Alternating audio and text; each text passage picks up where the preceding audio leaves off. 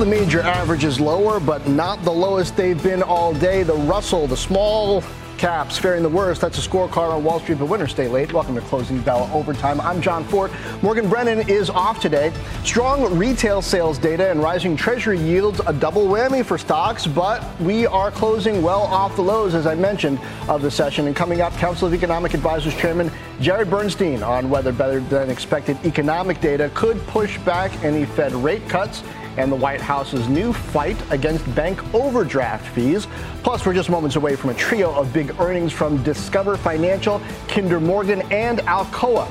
Instant analysis of all the numbers straight ahead. But first, let's get more on today's market action. Mike Santoli's back at the New York Stock Exchange. Mike, a lot of trending around here, still above 4,700. I mean, nothing definitive has happened to move things that much, right?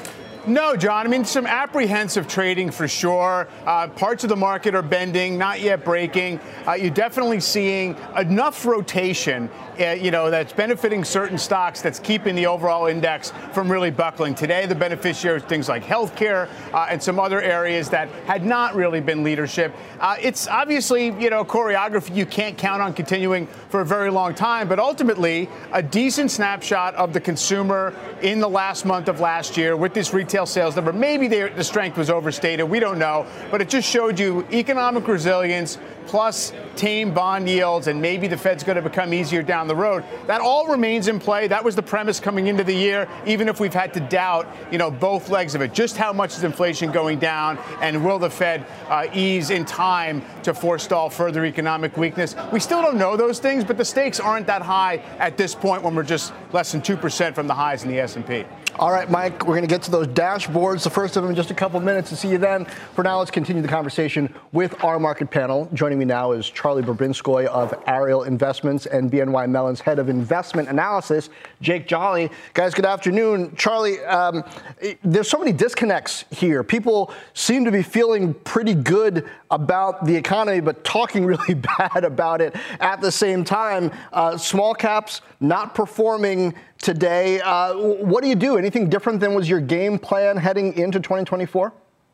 I think we've been consistent, John. I think we've talked about the fact that we had a pretty big rally at the end of last year, and that took stocks from being underpriced and being great value to being fairly priced.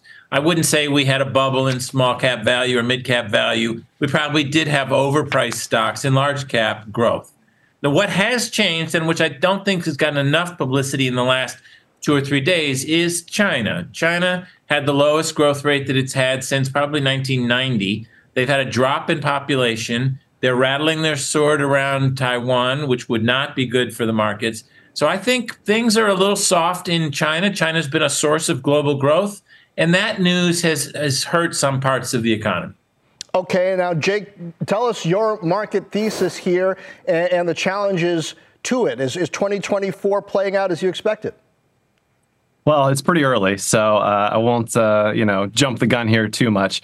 But I think, pretty clearly the market got a bit ahead of itself with the everything rally in the last 2 months of last year. Obviously, a large part of that was predicated on, this pivot. It was very aggressive, the move that we saw in yields. Now we're seeing a bit of a backup. We're seeing markets needing to reprice those expectations, particularly around the March cut that was priced in pretty aggressively. That's been repriced as of today. I think, we're closer to 50-50 for that first cut coming in March. I think that's much more reasonable. I think when we were pricing in that 80% probability, that was way too aggressive. And certainly now we're getting to something that's probably a little more realistic. This is a market that is still very, sensitive to expectations around what the Fed is going to do. So unfortunately, that means that those kind of repricings based on, a package of data today that was by and large pretty decent, from the housing sentiment that we got, from the beige book, from retail sales, all of those things need to be digested by this market. And that's certainly, making the outlook still pretty difficult to read. Okay.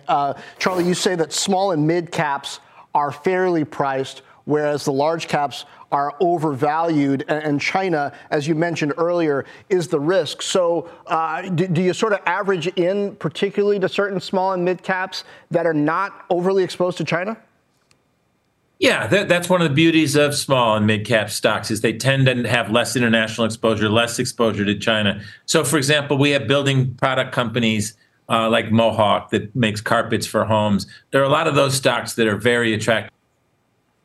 There are parts of the U.S. auto business that is very attractively priced. There's still a lot of pent-up demand for cars and homes, and those things are not going to be hurt by less demand in China. And frankly, they get helped when there's less growth in China. That can soften commodity prices, which can be good for those companies that I mentioned. So we would emphasize small and mid-cap value. Obviously, that's our business, so I probably have a bias that way. But objectively, we do think there's more value there than large cap growth.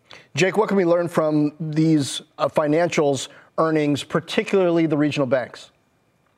Yeah, I mean, look, the earnings season is obviously very critical. We need to keep it in context that Q4 was still a pretty strong quarter in terms of the economic backdrop. We are expecting that there was a slowdown in growth, but as I already mentioned, the package of data that we got today is suggesting that growth was actually probably a bit stronger than we expected. Downward revisions to the Q4 earnings mean that it's probably going to be a pretty strong earnings season in terms of beats. However, really, we all know that the most important thing is guidance for 2024. What are companies thinking? And, coming into Q4, the trend, or coming out of Q3 season, it was weak demand. That was really what you were hearing. Whether that sort of continues to be sort of the main narrative, I think is going to be critical. And obviously the health of the regional banks, right? Are they still underwater? Are they going to be able to come back? That is really sort of the heart, the bread and butter that keeps sort of the economy going. So if they continue to struggle, it's probably a sign that, the boots on the ground are struggling a little bit. Yeah, that's an important factor. The KRE has dipped back below 50. I've been watching that. Charlie, finally, when it comes to real estate, are you watching that at all? And the REITs, not particularly office even. We're getting ready to hear from Prologis. Yeah, this is not going to be brain surgery, but higher rates are not good for REITs. And obviously people had been anticipating lower rates. And so REITs got the prices bid up in anticipation of the 10-year and short-term rates dropping. And now that seems to be reversing, a lot of those real estate names have been hurt. So they're off to a bad start. You do have to watch office. There's a lot of concern about who owns the losses in office buildings, and that we have not seen the last. There are going to be a lot of calculation of and taking of losses in the office space still in 2024. All right, we are watching that as well. Charlie, Jake, thank you. Thanks, John. Now let's bring back Mike Santoli with his first dashboard. Mike.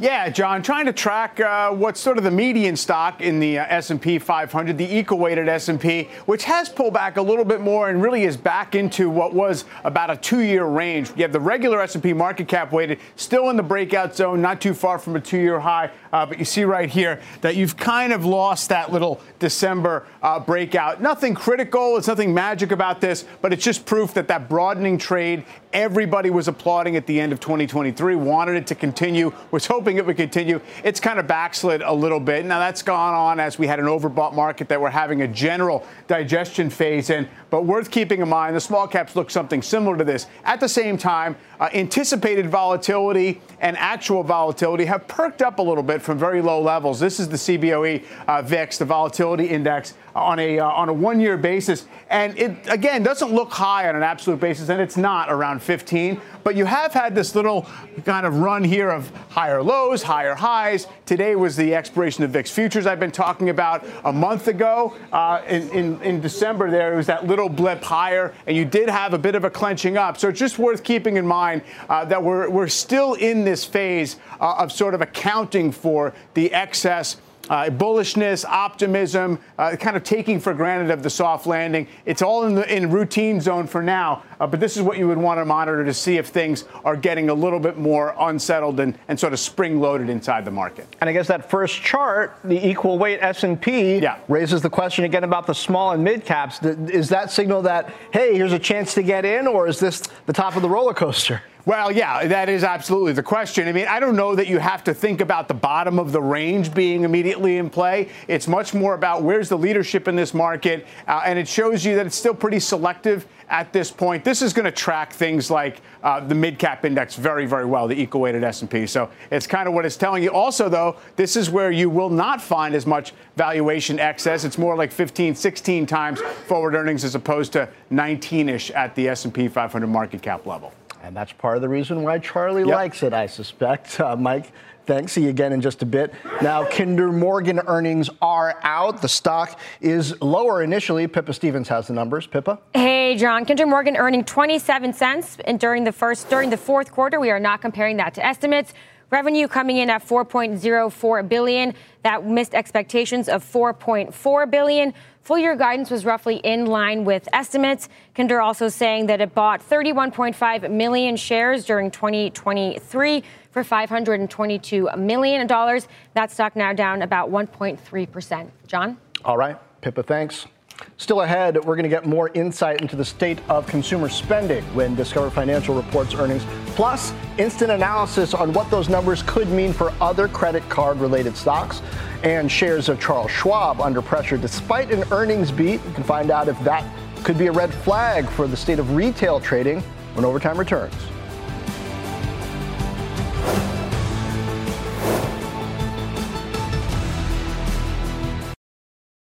Shares of Charles Schwab slipping after reporting a revenue miss. Net income also falling down to nearly $1 billion. And joining us now for the read-through on retail trading is Patrick Moley from Piper Sandler.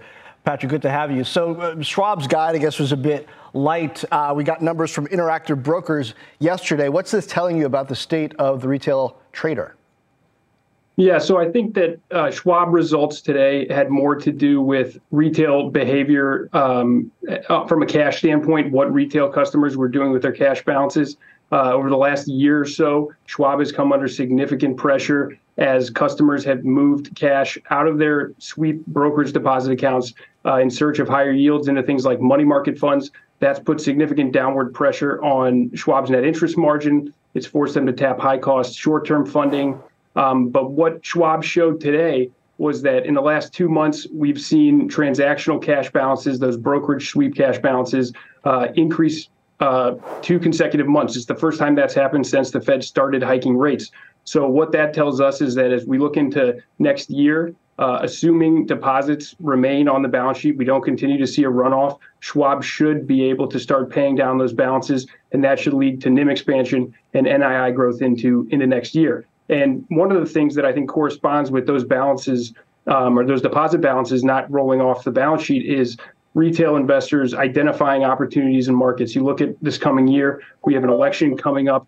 We have potential for rate cuts. So I think investors are looking to maybe hold on to cash. They're looking to possibly deploy it into opportunities they see in the market over the coming year. So which do you like better here, Robinhood or Schwab? Well, Schwab, I think, is my top pick for 2024. I think that we'll see some headwinds over the next year. Their guidance today came in a little bit, I think, softer than what a lot of the street was expecting. But if you look into 2025, if you look into those outer years, there's a lot of things to get excited about with Schwab. Last year, they worked to integrate all of the legacy, or 90% rather, of the legacy TD Ameritrade clients onto their platform. That was a deal that was closed in 2020.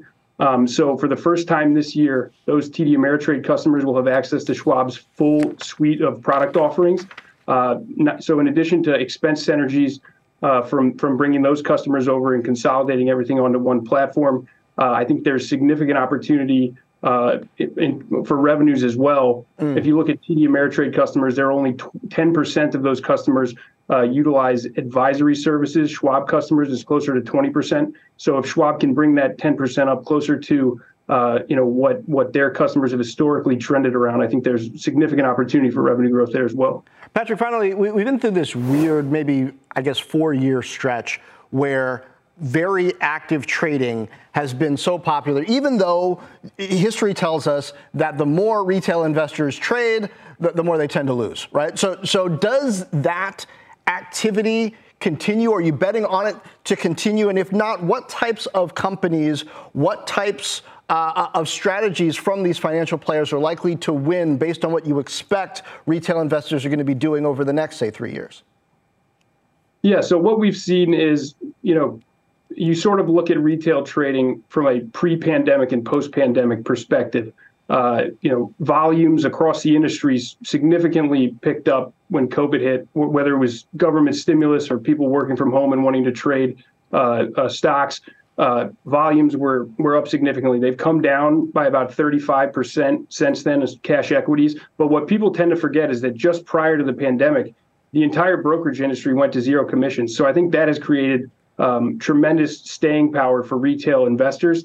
What we've seen over the last few years is those retail investors have migrated away from holding cash equities, and they've moved into things like options and futures. So that's kind of showing a maturation of retail. They're becoming more efficient with their capital. They're utilizing options. And another thing I'll just add is that typically when the macro narrative is focused on rate cuts, and everyone's focused on big picture, are we going to a recession, are we not?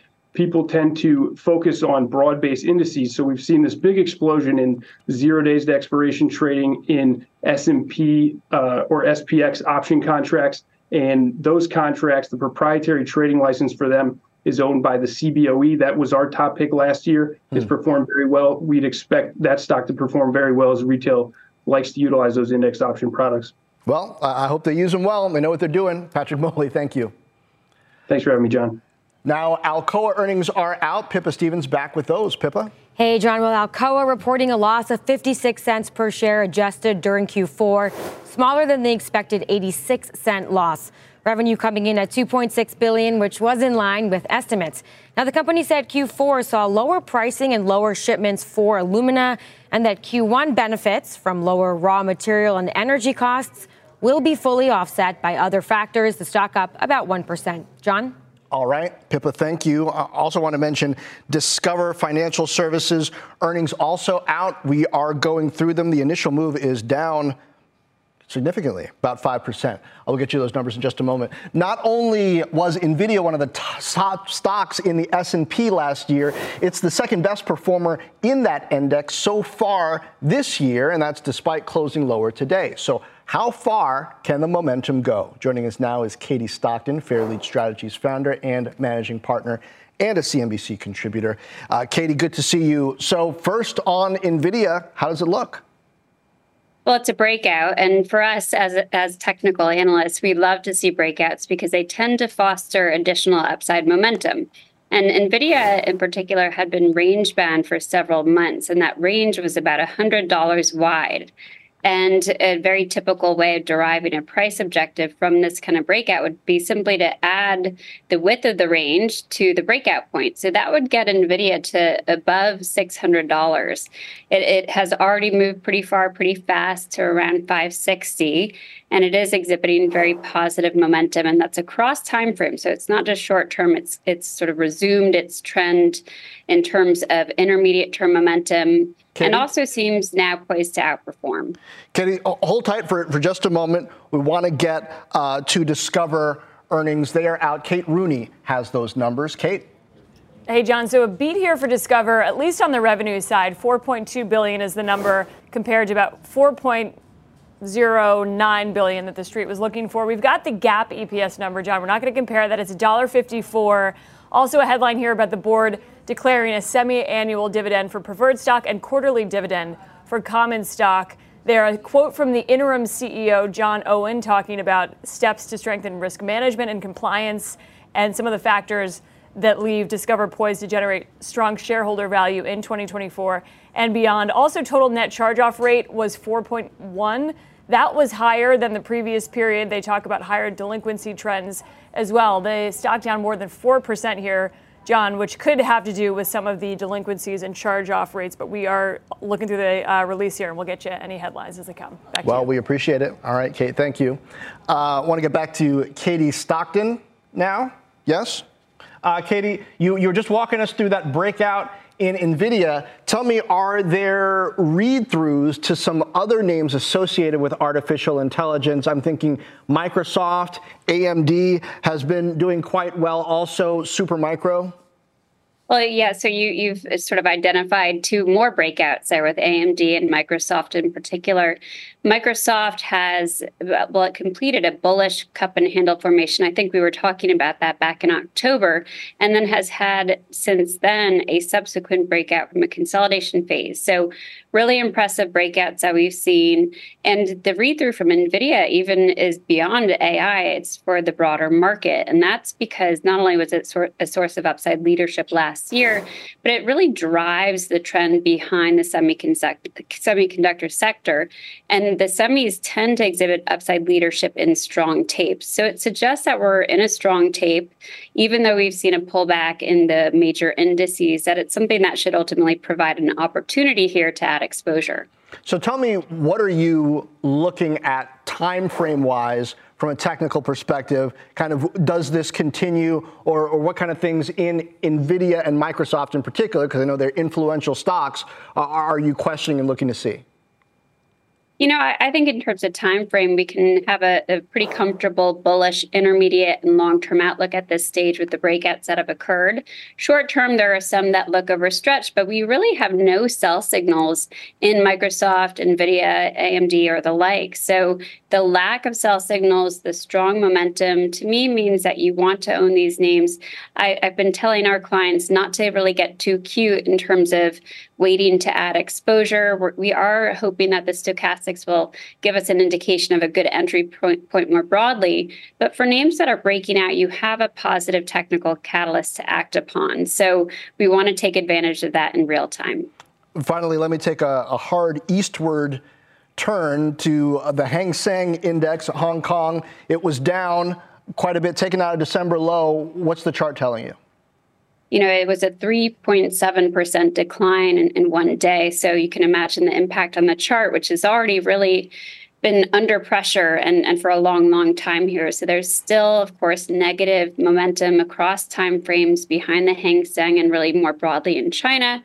And with the breakdown, the short-term breakdown that we have with this move, it is now testing some important long-term support between the 2022 low and also all the way back to the 2011 low. So this is a key juncture for the Hang Seng Index in particular. A lot of the Chinese benchmarks are testing very long-term support levels. We don't yet have any counter-trend signals, but we could see at least a short-term one unfold as early as this Friday based on our metrics. So we're kind of hoping that we see this support level tested successfully and some stabilization on the back of that signal. Yeah, we were just talking about those China headaches earlier. Katie, thank you. Of course. Now, logistics retail real estate company Prologis, one of the worst performers in the S&P 500 after issuing disappointing guidance. Coming up, the company's CEO is going to break down those results.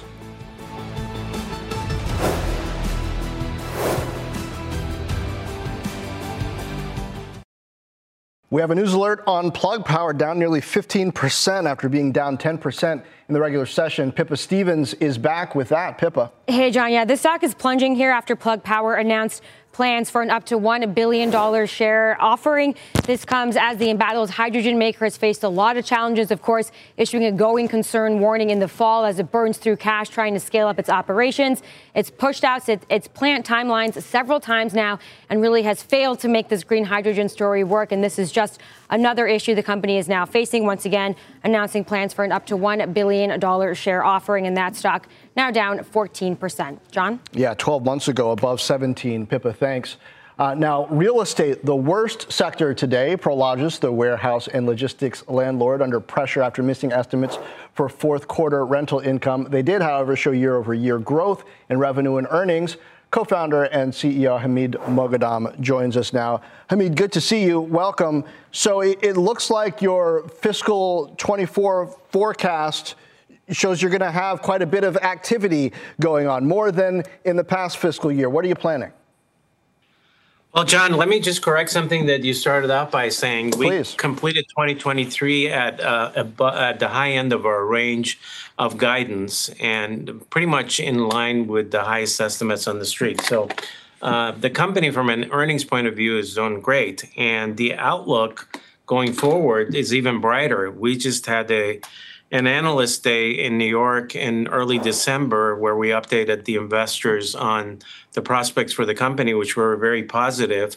And we actually came out today and said that looking at it from this point of view, we're even a little bit more bullish as to the next 12 months. So our earnings were really good, and they're expected to be better going forward. And our track record of consistent growth in earnings and cash flow and dividends is over 10% a year for over 12 years. So I think we're doing pretty well. Yeah, and the street seems to think so too, noting the notes that I saw that you guided ahead of your unofficial guidance, maybe 2 cents a share below consensus at the midpoint, but that could be chalked up to conservatism, I suppose. What about what's happening in industrial right now? In particular, there seems to be continued strength there.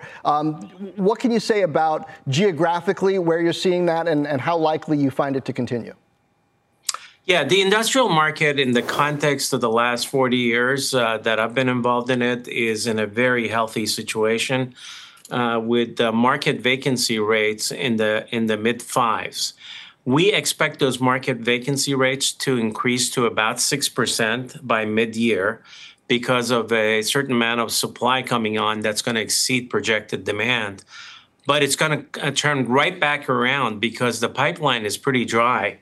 And we think by the end of the year, we'll be back to where we started the year in terms of vacancies and then decline from there into 2025. Now, that's the market. If you look at Prologis' portfolio globally, we're over 97% leased. And if you consider the deals that we have under negotiation, 99% of our space is either committed or under negotiation. So I don't know how we could possibly be doing better. Which raises the question for me, just kind of strategically and vision-wise, in the new facilities that are being built out, what's the next higher level requirement? How do you improve margins and please customers at a level that's better than your competition can?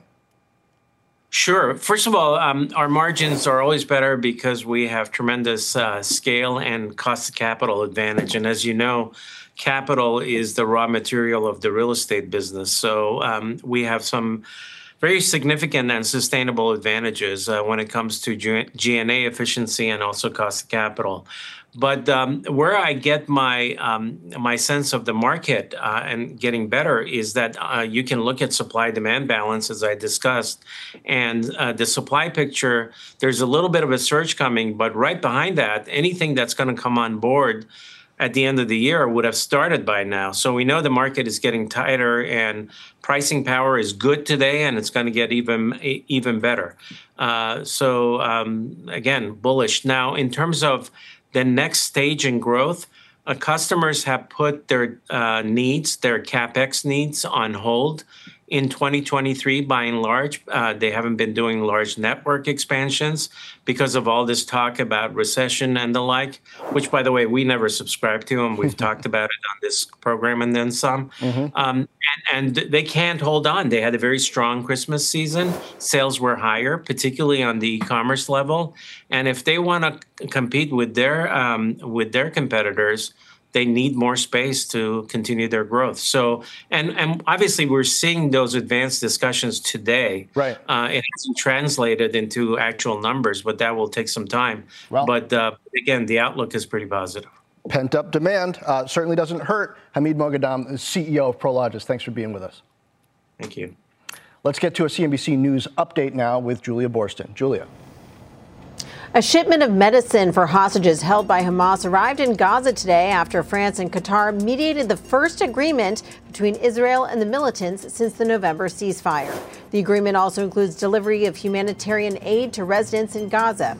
A senior Hamas official said that for every box sent for the hostages, 1,000 would be sent in for Palestinians.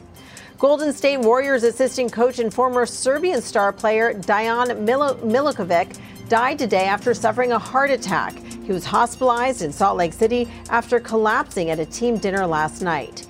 The NBA postpones tonight's scheduled game between the Warriors and Utah Jazz. Milikovic was just 46 years old. And there's no let up for Buffalo as it is under a lake effect snow warning until tomorrow evening, where an extra 1 to 3 feet of additional snow is expected. The system bringing whiteout conditions and wind chill below 20 degrees. Several cities and towns across western New York have issued travel bans. Back over to you, John. All right, Julia, thank you. Now, the latest Citi U.S. Economic Surprise Index turning slightly negative. Up next, Mike Santoli looks at what that could mean for the Fed's interest rate strategy. Plus, Council of Economic Advisors Chairman Jared Bernstein on the White House's move to slash bank overdraft fees when overtime returns.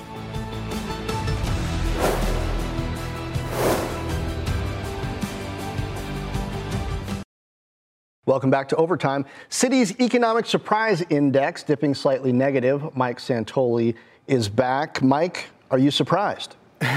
You know what? Modestly, only because we've spent a ton of time in positive territory on this indicator. Now, keep in mind, this is the trend in how economic data are coming in relative to forecast, not in absolute terms. So it shows you that, the economy for almost all of last year was holding up a lot better than economists had anticipated. We did dip slightly negative. That was in the spring. That was around the time of the SVB collapse. And basically markets went very risk off and data did take a stutter step. So we've dipped a little bit negative. This probably does not capture today's upside surprise in retail sales and industrial production. But it does show you why I think maybe investors are going to become a little more sensitive to any real wobble in the growth picture. So, yes, we know that people generally anticipate Fed rate cuts. We definitely want to see inflation to continue on its downward track. But that's all kind of predicated on the economy hanging in there pretty well. So, again, you can go negative for a while, and it doesn't mean the GDP absolutely goes negative, but we've sort of averted that fate for a while. We'll see how it goes from here. Mike, we're about to talk to Jared Bernstein, and so this is one of those maybe disconnects that I'm trying to understand. Yeah. Economic surprise, is it that people were expecting things to be worse and that they were better? Or is this different based on maybe how much money you have, whether you're owning capital or you're renting? In this case, John, it's really just about the Wall Street economist consensus on how the data are going to print. So this is really when we talk about, hey, retail sales was, up 0.6. It was anticipated to be up 0.3. It's not how the average person or typical investor is feeling about things in this case. So for here, it's much more about what the economist models are telling us and then how it plays out in the actual numbers. Right. But often when that happens, it seems in that chart, it's been because things are a lot better than in this case. Yeah. I think people have generally anticipated things were going to be okay and maybe slow and steady growth, and it's been slightly better than that for most of the past year. Well, you're welcome, I guess, from the data. Mike Santoli, thank you. Up next, much more on the Fed's rate cut plans and how they might impact the economy when we're joined by Council of Economic Advisors Chairman Jared Bernstein. Overtime, we'll be right back.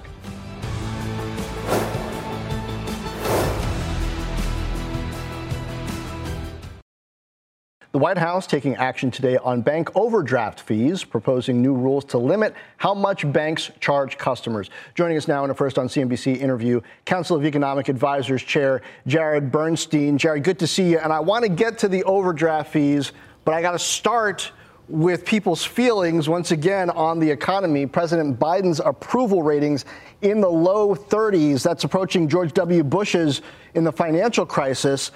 What is it about this Bidenomics message that just isn't resonating?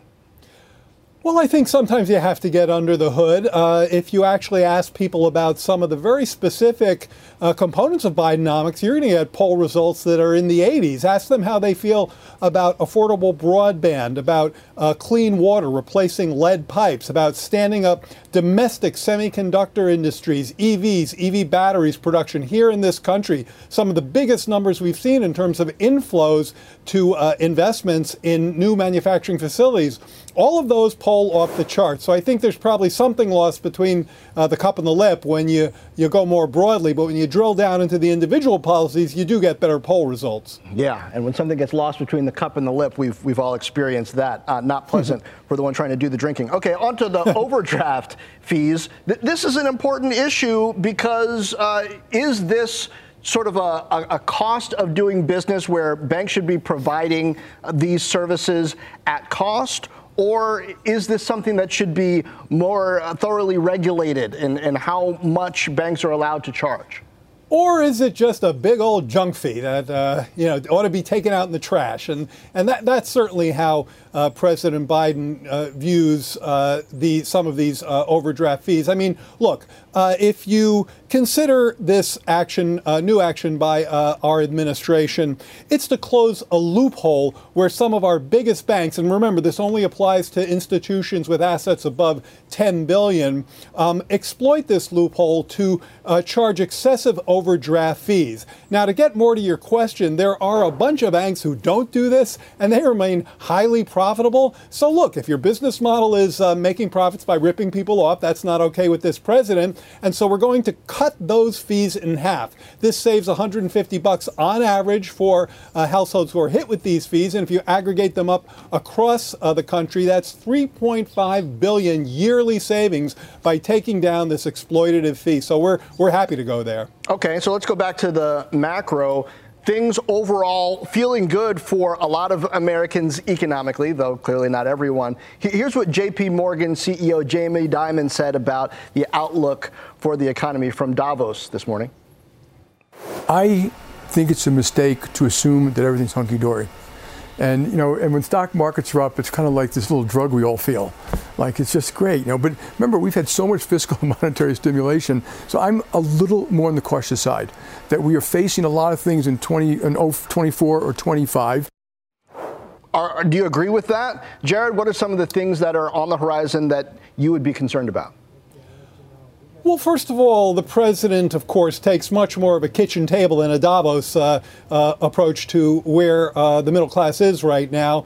And there, I think, if you look at the current state of the economy, there's some important things happening. I agree, by the way, that there's always risk factors out there, and we should get to them. But if you look at what the president's kind of vision was, his plan that he urged his team to execute on, it was maintaining the tight labor market while easing inflationary pressures and lowering costs. And the combination of those two dynamics leads to rising real wages. We've now seen wages beating prices for middle wage workers for 9-10 months in a row on a year-over-year basis. That is a positive development. Now, look, there are things going on across this globe, geopolitical stressors, including in parts of the world where energy is an important commodity that we have to keep a very close eye on. But if you just look at how workers are doing, how consumers are doing, and you look at their spending record, you look at the job market and the real pay gains, that looks like it has some momentum to me. All right. Thank you, Jared Bernstein, chair of the Council of Economic Advisors. Now, Discover Financial under pressure in overtime despite reporting a revenue beat. Up next, an analyst tells us what he wants to hear from the company on the earnings call. And if you love the show, of course you do, and you want even more overtime, there's a QR code you can scan for that. There it is. It's right there. You can follow us on LinkedIn. We'll post exclusive content. For now, Overtime will be right back. Take a look here at Discover Financial Services. The stock is down more than 5% after its Q4 earnings report earlier this hour. Let's bring in Oppenheimer senior analyst Dominick Gabriele. Dominick, you said you saw some potential, long-term potential in this stock before this pullback. With these results, you still feel the same? So thank you so much for having me. And I think the key here is that what we also said is that we think it's got to get to around $95 first. And so I think that once we get this next sell-off, which is probably going to start happening if charge-offs are going to keep rising the way we saw, about a 90 basis point increase in charge-offs quarter over quarter in credit card for Discover, we're probably going to start to see some of that pressure as a lot of the conversation from here, given where people have been talking about interest rates and the health of the consumer, they're not baking in very much net charge-off increase. And so it's after that sell-off that we think that there's going to be a real long-term buying opportunity for Discover shareholders. What does that charge-off trend tell you about the overall health of the consumer? We're talking about how good the economy is, and yet not everybody's feeling so great. Yeah, it really is a K-shaped recovery. And I know everyone's heard that so many times, but it's so true. The only difference, though, is that maybe it's starting to creep up a little bit into some of the higher FICO bands. And Discover is really a prime-focused business, very solid credit quality in general. But we've been really worried about where consensus expectations have been because we still see this continued rise in delinquency formations, which would have called for higher charge-offs, which is what we're starting to see. So that's why you like American Express. It's the tallest giraffe here. That's right. I think that spend-centric model with about 80% focused on fees versus loans and therefore less charge-off pressures that can impact, the provision and EPS growth in the coming year. It's clearly it's our favorite in the specialty finance space. I will say, though, that we like Visa, MasterCard, and Fiserv a lot better. Oh, better even. Okay. Dominick, Gabriele, thank you from Oppenheimer. Thank you. First, Amazon got into the NFL, and now the company is firing the latest salvo in the streaming wars by making a big bet on the future of regional sports. Details when Overtime returns.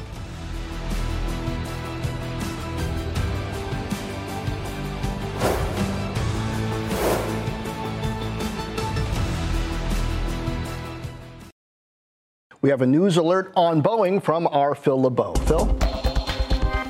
John, Boeing CEO Dave Calhoun, along with the Spirit Aerosystems CEO Pat Shanahan, addressing workers at Spirit's facility in Wichita today. Here's a quote of what Dave Calhoun said to some of the employees there, similar in tone to what we heard him say to Boeing employees in Renton, Washington last week. We're going to get better, not because of the two of us are talking, but because the engineers at Boeing, the mechanics at Boeing, the inspectors at Boeing, and the engineers at Spirit, the mechanics at Spirit, and the inspectors at Spirit, they're going to speak the same language on this every way, shape, and form, and we're going to learn from it. Then we're going to apply it literally, to everything else that we do together. Bottom line is this, John. What we are seeing is Boeing and Spirit trying to get their arms wrapped around this as quickly as possible to reinstill confidence, not just with investors, but with regulators in Washington, though it's still unclear what the FAA and NTSB investigations will come up in terms of the cause